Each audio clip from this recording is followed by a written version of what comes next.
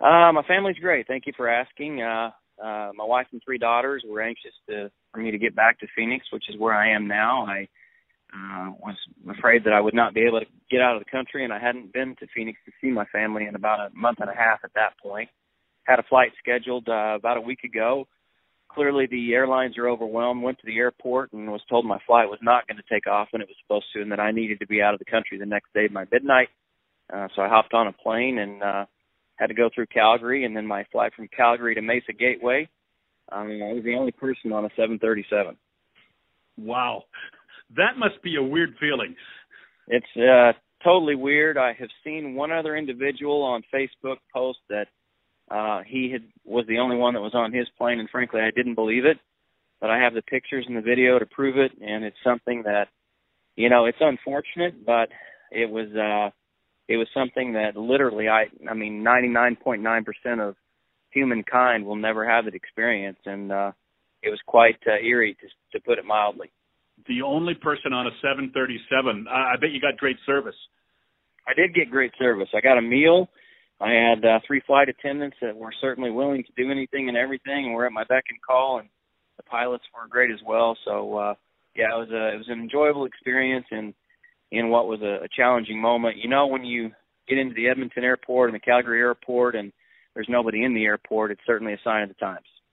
Absolutely. Did you move around on the plane? Did you sit in the middle seat for a while, on a window seat, on an aisle seat? No, I went straight to the window, and then I made my way back to the back of the airplane just to take a picture, because I kept telling the flight attendants and the pilots that nobody would ever believe this unless I documented it. So I took pictures from the front of the plane and the back of the plane, and I did it when I was in the air and took a video as well, so they could not only see that I was in the air, that I was the only human being on the plane, and there's no way that they could take that away from me. It's kind of nice in these dark times right now with so much to worry about, that you get a kind of neat experience like that you'll never have again. Yeah, and frankly, I felt good for the flight attendants as well.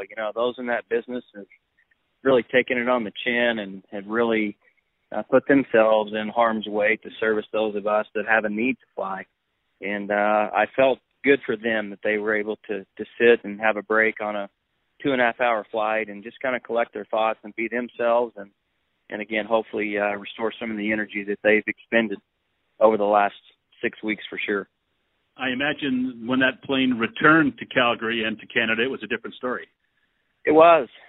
Again, as I stepped off the plane, Mesa Gateway, you actually unload on the tarmac, and it's a small airport. That's why I like to fly into there.